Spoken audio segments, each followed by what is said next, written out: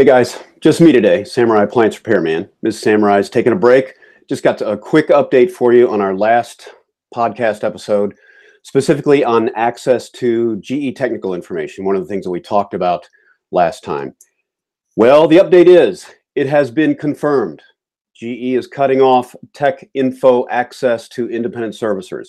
So if you're not doing warranty work for them, then they're cutting you off access to GE Customer Net. This has been confirmed from GE and from another servicer, sent me some information confirming all of that.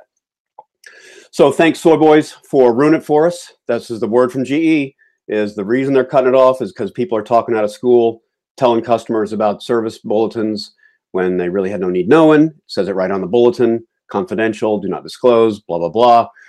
People are doing that, thinking they're being buddy-buddy with the customers, and the customers turn around and bad-mouthing GE or suing them, whatever. So the legal advice that GE has gotten is make the headache go away by simply cutting off access to GE Customer Net for all but warranty servicers. So yeah, independents are cut off now. Just a quick thing, a quick message to GE. I have no illusions that they're listening, but I think this is a mistake.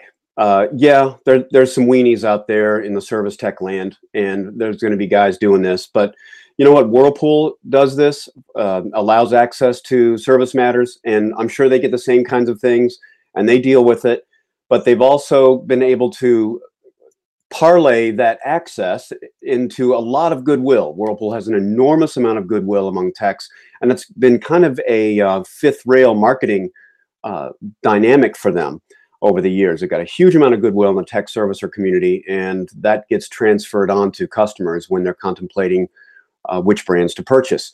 Throwing that out there as an idea, I'm sure you might have thought of it before, but I think cutting off technical access to independent servicers, even for purchase, I think it's a mistake. I think you're really setting yourself, you're not serving the customer well, bottom line. I think because if the ultimate goal is to get the customer fixed, yeah, you may be saving a lawsuit or two, or you may be saving some aggravation online, but it's nothing that other companies who allow access aren't already dealing with.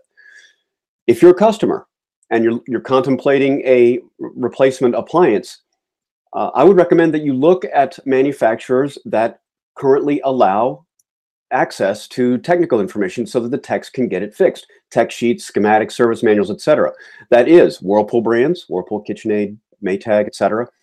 Right now, and Samsung, through their STG app, allows access to their tech information, and Electrolux. And they allow totally free access to their tech sheets and service manuals through a couple different sites that they run. Right now, those are the big three that allow free access for servicers. Maybe not free, but free or purchase access for servicers to be able to get the technical information that they need in order to get our mutual customer fixed. I think GE making this move, it kind of puts you in the same, well, it really does put you in the same group as like LG. I think LG made this a huge mistake a year or so ago when they went the same route, allowing technical information only for their authorized servicers. LG makes fine products, but if you can't get the technical information that you need in order to troubleshoot and repair it, then there's really no incentive on the part of the independent servicer to recommend that to customers. And so it would be, you're losing a marketing opportunity, I guess is what I'm trying to say. So that's the update. Won't have to go on real long about that, but I think it's too bad. And I hope, GE, I hope you really reconsider this. And maybe this is kind of a harsh lesson for the independent servicer community to learn, not speaking out of school. So that's the update. You guys take care.